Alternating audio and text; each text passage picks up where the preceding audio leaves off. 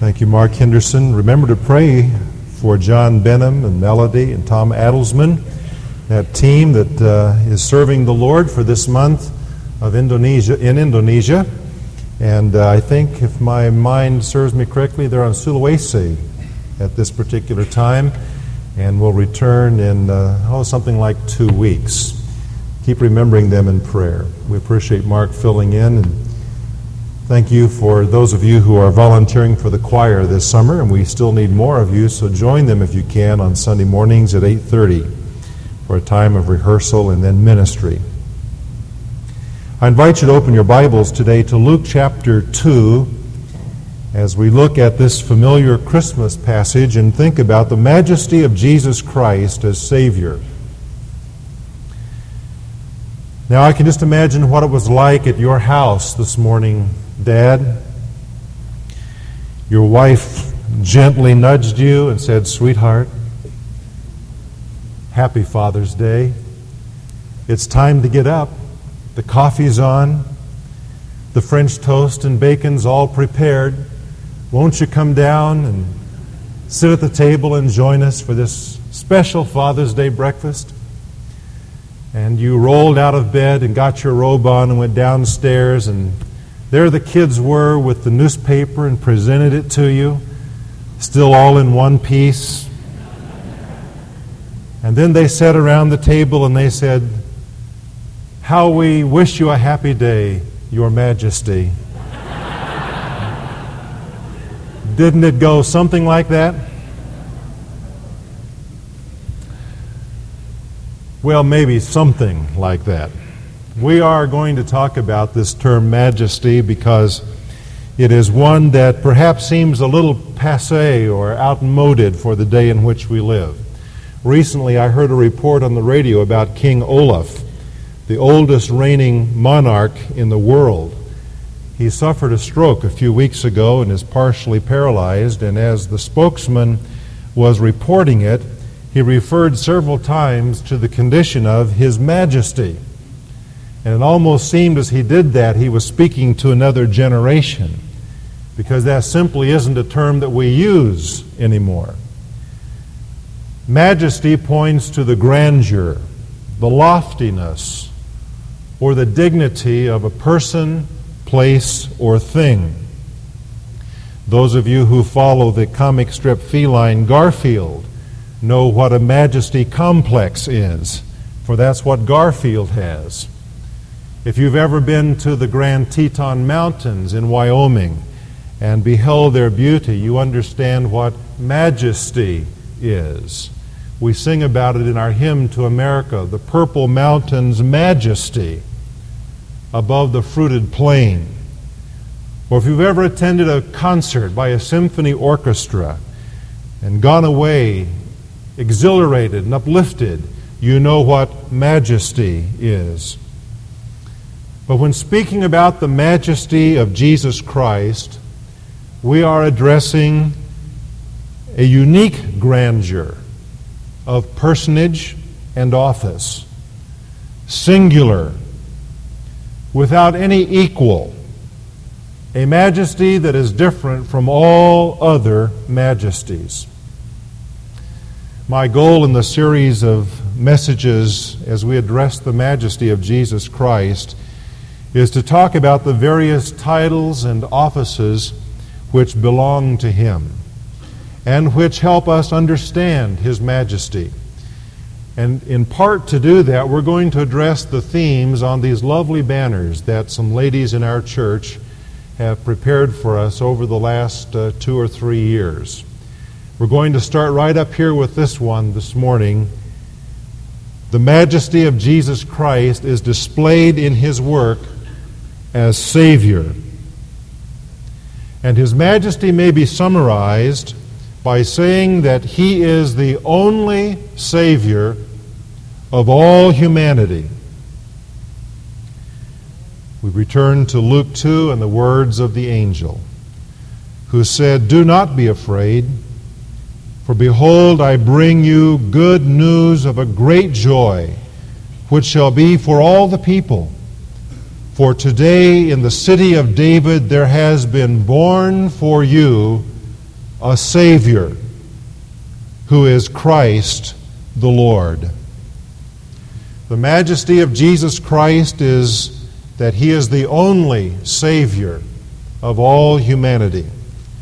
Now, from that statement, there arise at least 4 thoughts I'd like for us to look at in some detail this morning.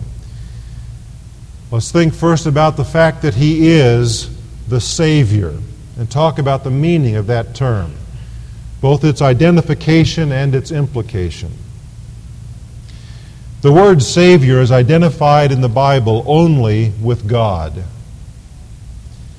The word Savior is found only 13 times in the Old Testament and 24 times in the New Testament. The Apostle Paul uses it more frequently than any other writer. He uses it 12 times in his epistles.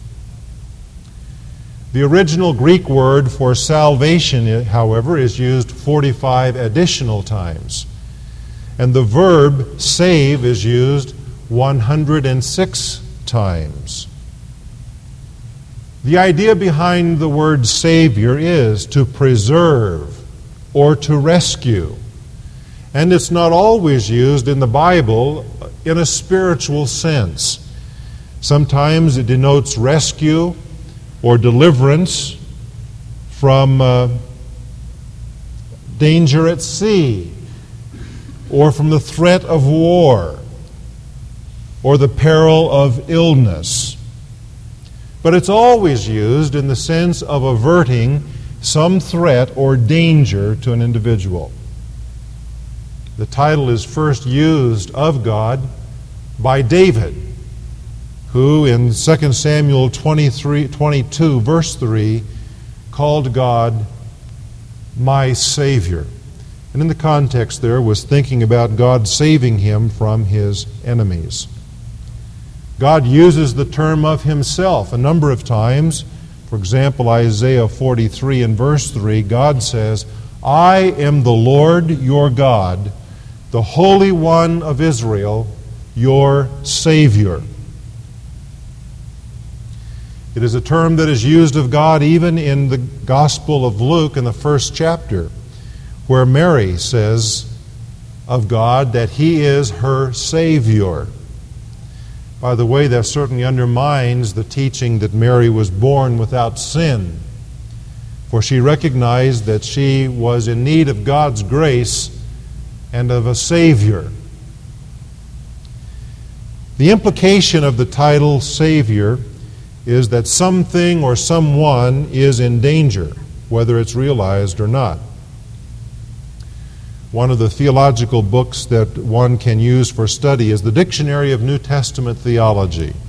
It says this regarding the idea in Savior.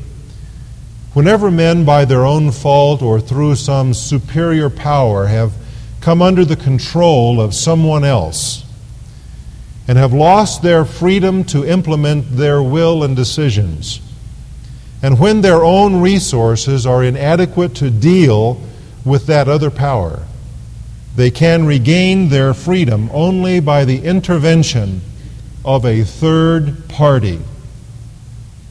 That idea is wrapped up in this word Savior. Now, there are some other New Testament words as well that would describe that, but certainly the word Savior is the key to them all. And so to call Christ the Savior is to imply that there is something from which one needs to be saved. It implies that there is a need on the part of someone for His work to rescue them. Indeed, people who think that they need no Savior cannot appreciate a Savior.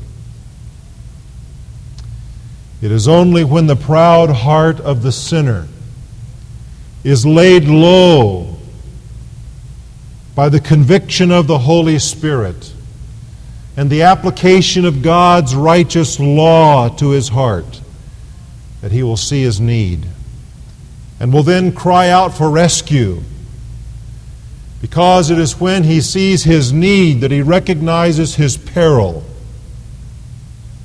It is only as he sees the offense of his sin to the holiness of God and perceives the just judgment that is coming upon him, that he will grasp the importance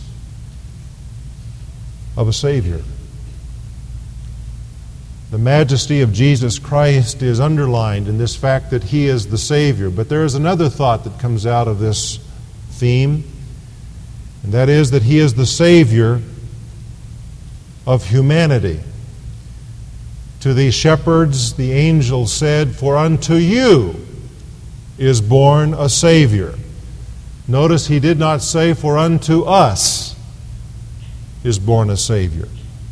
He is not the Savior of angels. He is not the Savior of animals or of any other creature. Although by his grace someday the creation itself will share in the blessing of his work of salvation. But he is the Savior of humanity. A humanity in the first place that owes its origin and existence to him. Humanity is not an alien race to Jesus Christ. Humanity is not some unknown species of a higher form of life to him. Indeed, he gave to humanity the unique characteristics that make us human. Our personhood, our sense of morality, our spirituality. Jesus Christ is the master designer of humankind. As it says in Colossians 1:16, all things were created by the eternal Son of God. And the Apostle Paul declared on Mars Hill in Athens in Acts 17, "He himself gives to all life and breath and all things, and he made from one every nation of mankind to live on the face of the earth." The Bible declares that humanity is created in the image of God.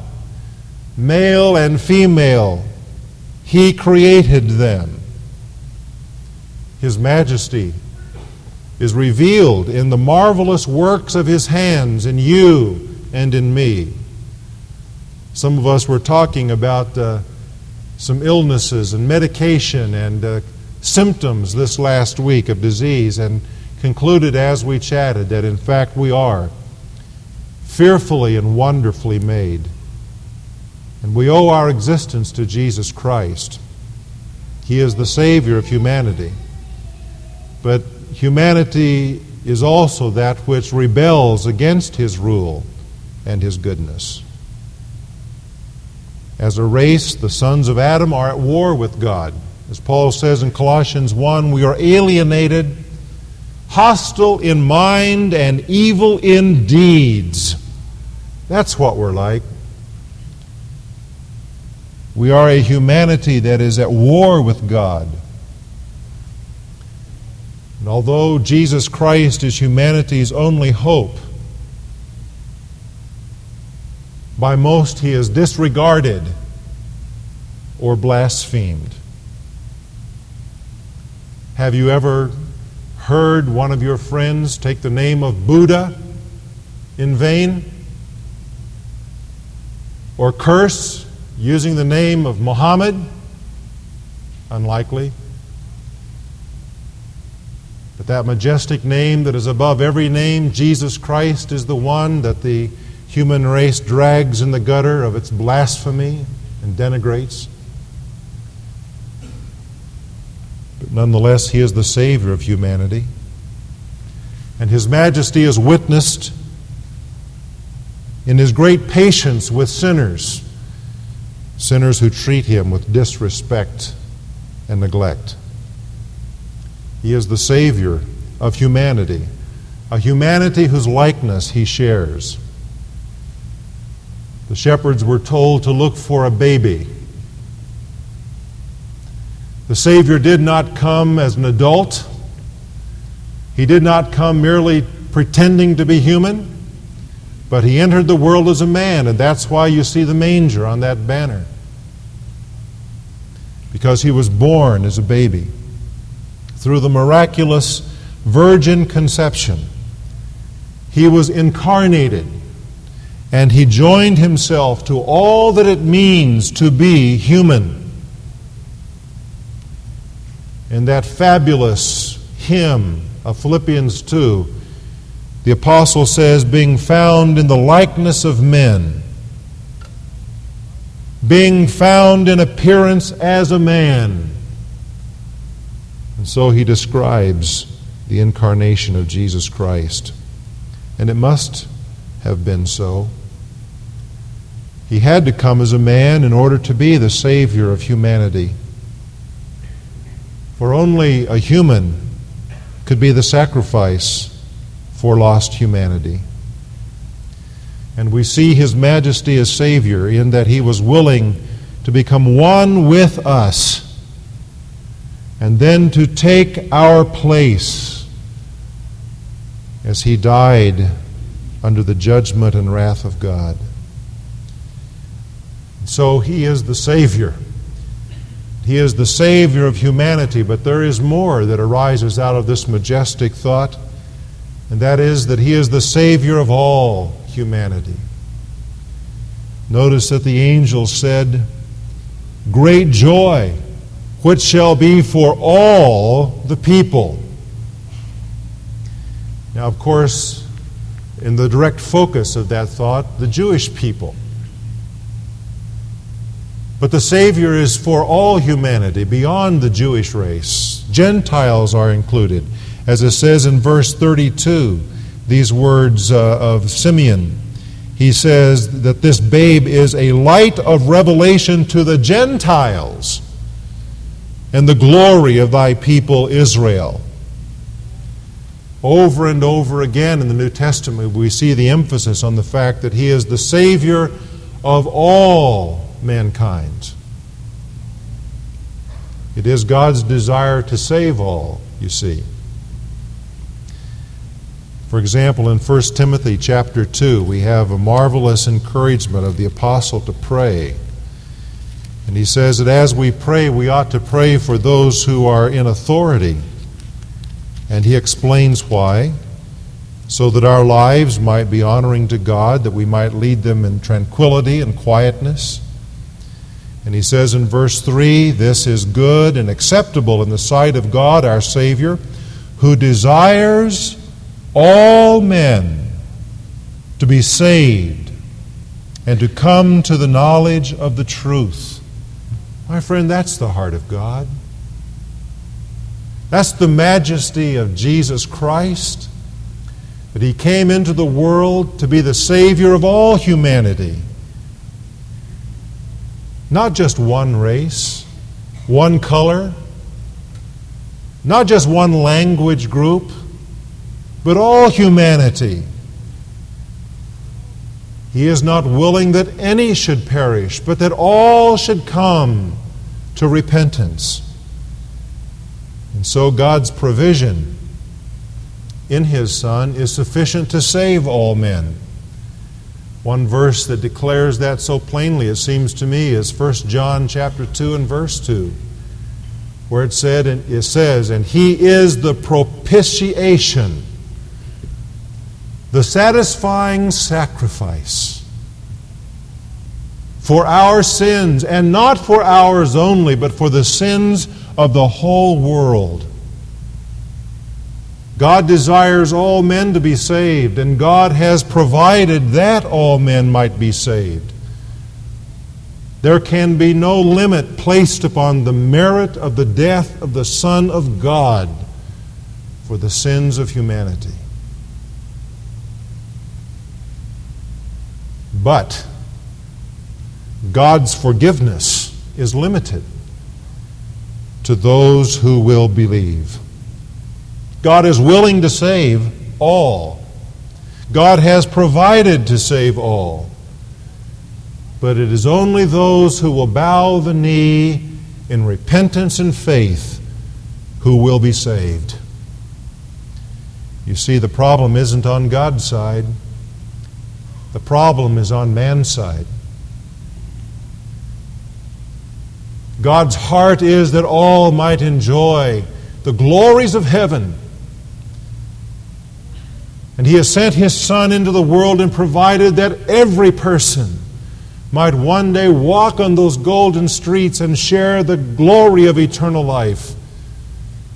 But from man's perspective, it is only those who will believe who will be saved. The majesty of Jesus Christ is observed in that He is potentially the Savior of all. As it says in 1 Timothy chapter 4 and verse 10. It is for this we labor, writes Paul, and we strive because we have fixed our hope on the living God, who is the Savior of all men, especially of believers. The majesty of Jesus Christ is that potentially He is the Savior of all, though experientially He is the Savior only of those who believe on Him. And His majesty is likewise witnessed in the fact that He will save anyone. Anyone who believes, anyone without exception. It makes no difference how far away from God one has been, or how deep the sin may be in one's life. He is the Savior of all humanity and will save any who will come to Him. He is the Savior.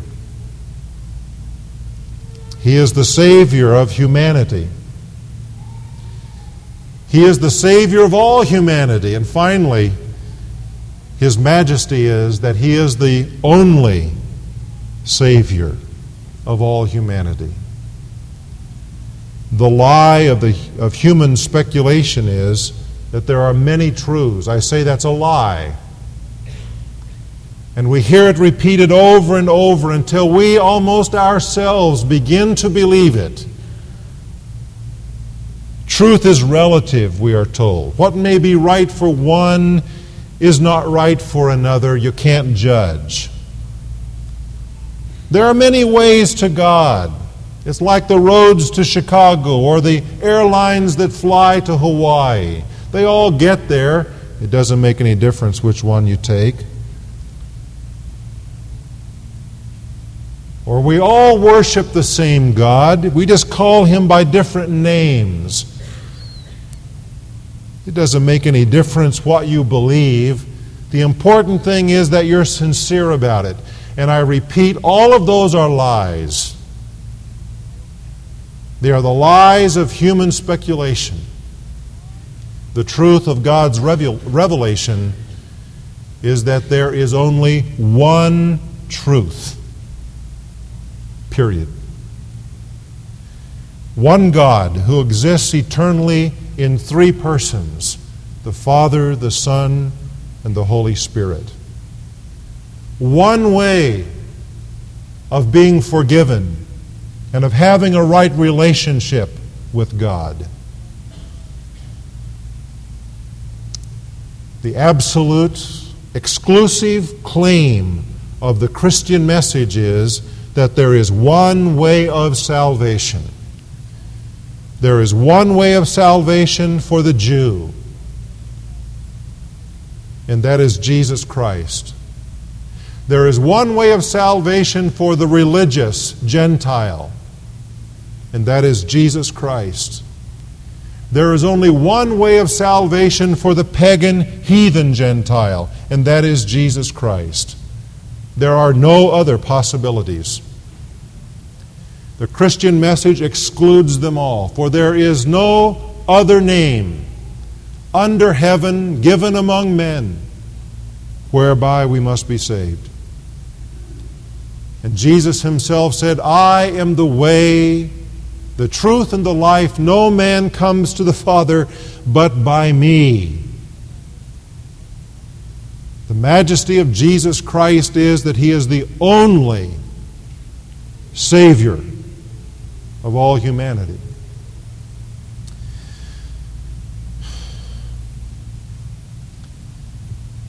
If that's what we believe, how does that fit into a pluralistic society like ours. Because, ladies and gentlemen, our faith is not a pluralistic faith. Our faith is an exclusive faith. How does this kind of a message that we preach from the Bible fit into a pluralistic society? The answer to that is that we are on a collision course with our society. It is this very exclusive message that I have presented to you that gave birth to the freedom of our nation. But we are now substituting something in its place called pluralism, the idea that there are many truths, and they're all equally true. In fact, the idea of pluralism is itself a deception. Philosophically, it's impossible that there be many truths, and yet our philosophers have bought into that lie. In pluralism, you have competing value systems, and ultimately one will win. Pluralism is really a state in which a society is in transition from one truth that it accepts to another truth that it accepts. And the message that you and I hold dear to our hearts, the message of the majesty of Jesus Christ as the Savior, the only Savior of all humanity, is a message that our society will not continually tolerate.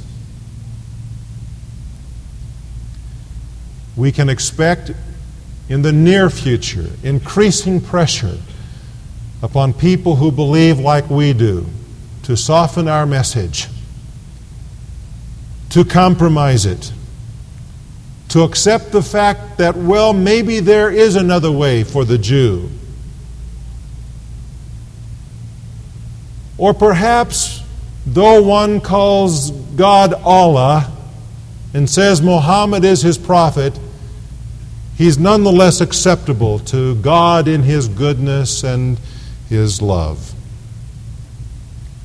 We are under pressure to accept that kind of theology, and it's a lie. If we forsake this message of the majesty of Jesus Christ as Savior, we have forsaken our faith. It's as simple as that. The majesty of Jesus Christ as Savior, to me, is the greatest motive that we have for evangelism. It means that my neighbor who is worshiping another god, whether it be a god of ideas or a god of materialism or a god of statues, that my neighbor is lost.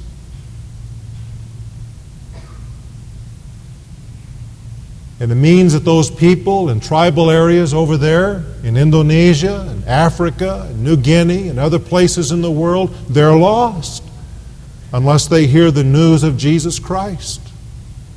For unto them too the Savior has been born, the only Savior. Jesus Christ is worthy, too, of the obedience of every person. You see, the motivation for evangelism is not only the value and the worth of the human soul, but it's the value and the worth of Jesus Christ to be worshiped by all men. He deserves that. Failure to come to Him results in eternal damnation.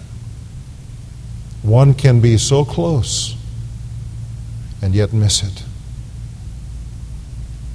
One can use the right language. One can sing the hymns. One can hear the message over and over again and think himself to be on that narrow way, to have entered through that narrow gate that leads to life, and yet in the end be turned away by the Lord. And though he would say, Lord, did I not prophesy? Did I not do miracles in your name? Lord, did I not serve you? Didn't I go to church? Didn't I sing the hymns? Didn't I pray? And then to hear uttered those frightful words, depart from me, I never knew you.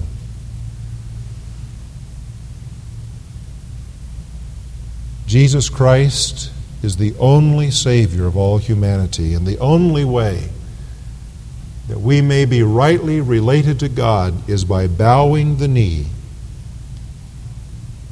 to the majesty of Jesus Christ and receiving Him as Lord and Savior. As we declare this message to our culture, we need to be wise.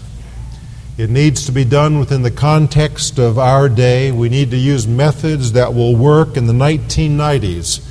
But let us never forget that our mission is to proclaim Him. It is to lift up His majesty. It is to proclaim Jesus Christ as Lord to all men, and to declare that He is the only Savior of all humanity. That is our mission, and let us not waver from it. And using those tools that God puts into our hands, utilizing the means that God gives us a burden for, finding those keys of culture, those cultural keys that we can use to unlock the doors of our neighbors and our community. Let's be faithful to the majesty of Jesus Christ as Savior, and bow to it in our own lives and recognize His glory and serve Him alone. Let's pray.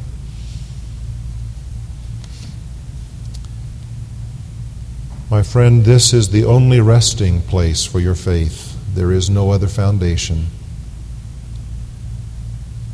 For other foundation can no man lay than that which is laid, which is Jesus Christ. His majesty is that He is the only Savior for you, for me. How wonderful that He should come and become one of us, that He might rescue us from our deserved judgment. Friend, have you bowed the knee in truth to Him, or have you been playing a game? Do you really belong to Him? Or is this just a cultural thing that you've learned to be adapted to? His majesty is that He's the only Savior you can ever have. And if you play games with Him, if you neglect Him, or God forbid should you actually reject Him, you leave yourself no alternative but the judgment of God. Would you believe on Him today right where you are? If so, tell Him. You don't have to come forward. You don't have to pray some magic words. All you need to do is open the door of your heart, that door of faith, and receive Him. Believe on Him to the saving of your soul. O Spirit of God, may some friend here today be quickened to do that, to genuinely and truly understand the majesty of Jesus Christ and receive Him and live for Him and for His glory. Amen.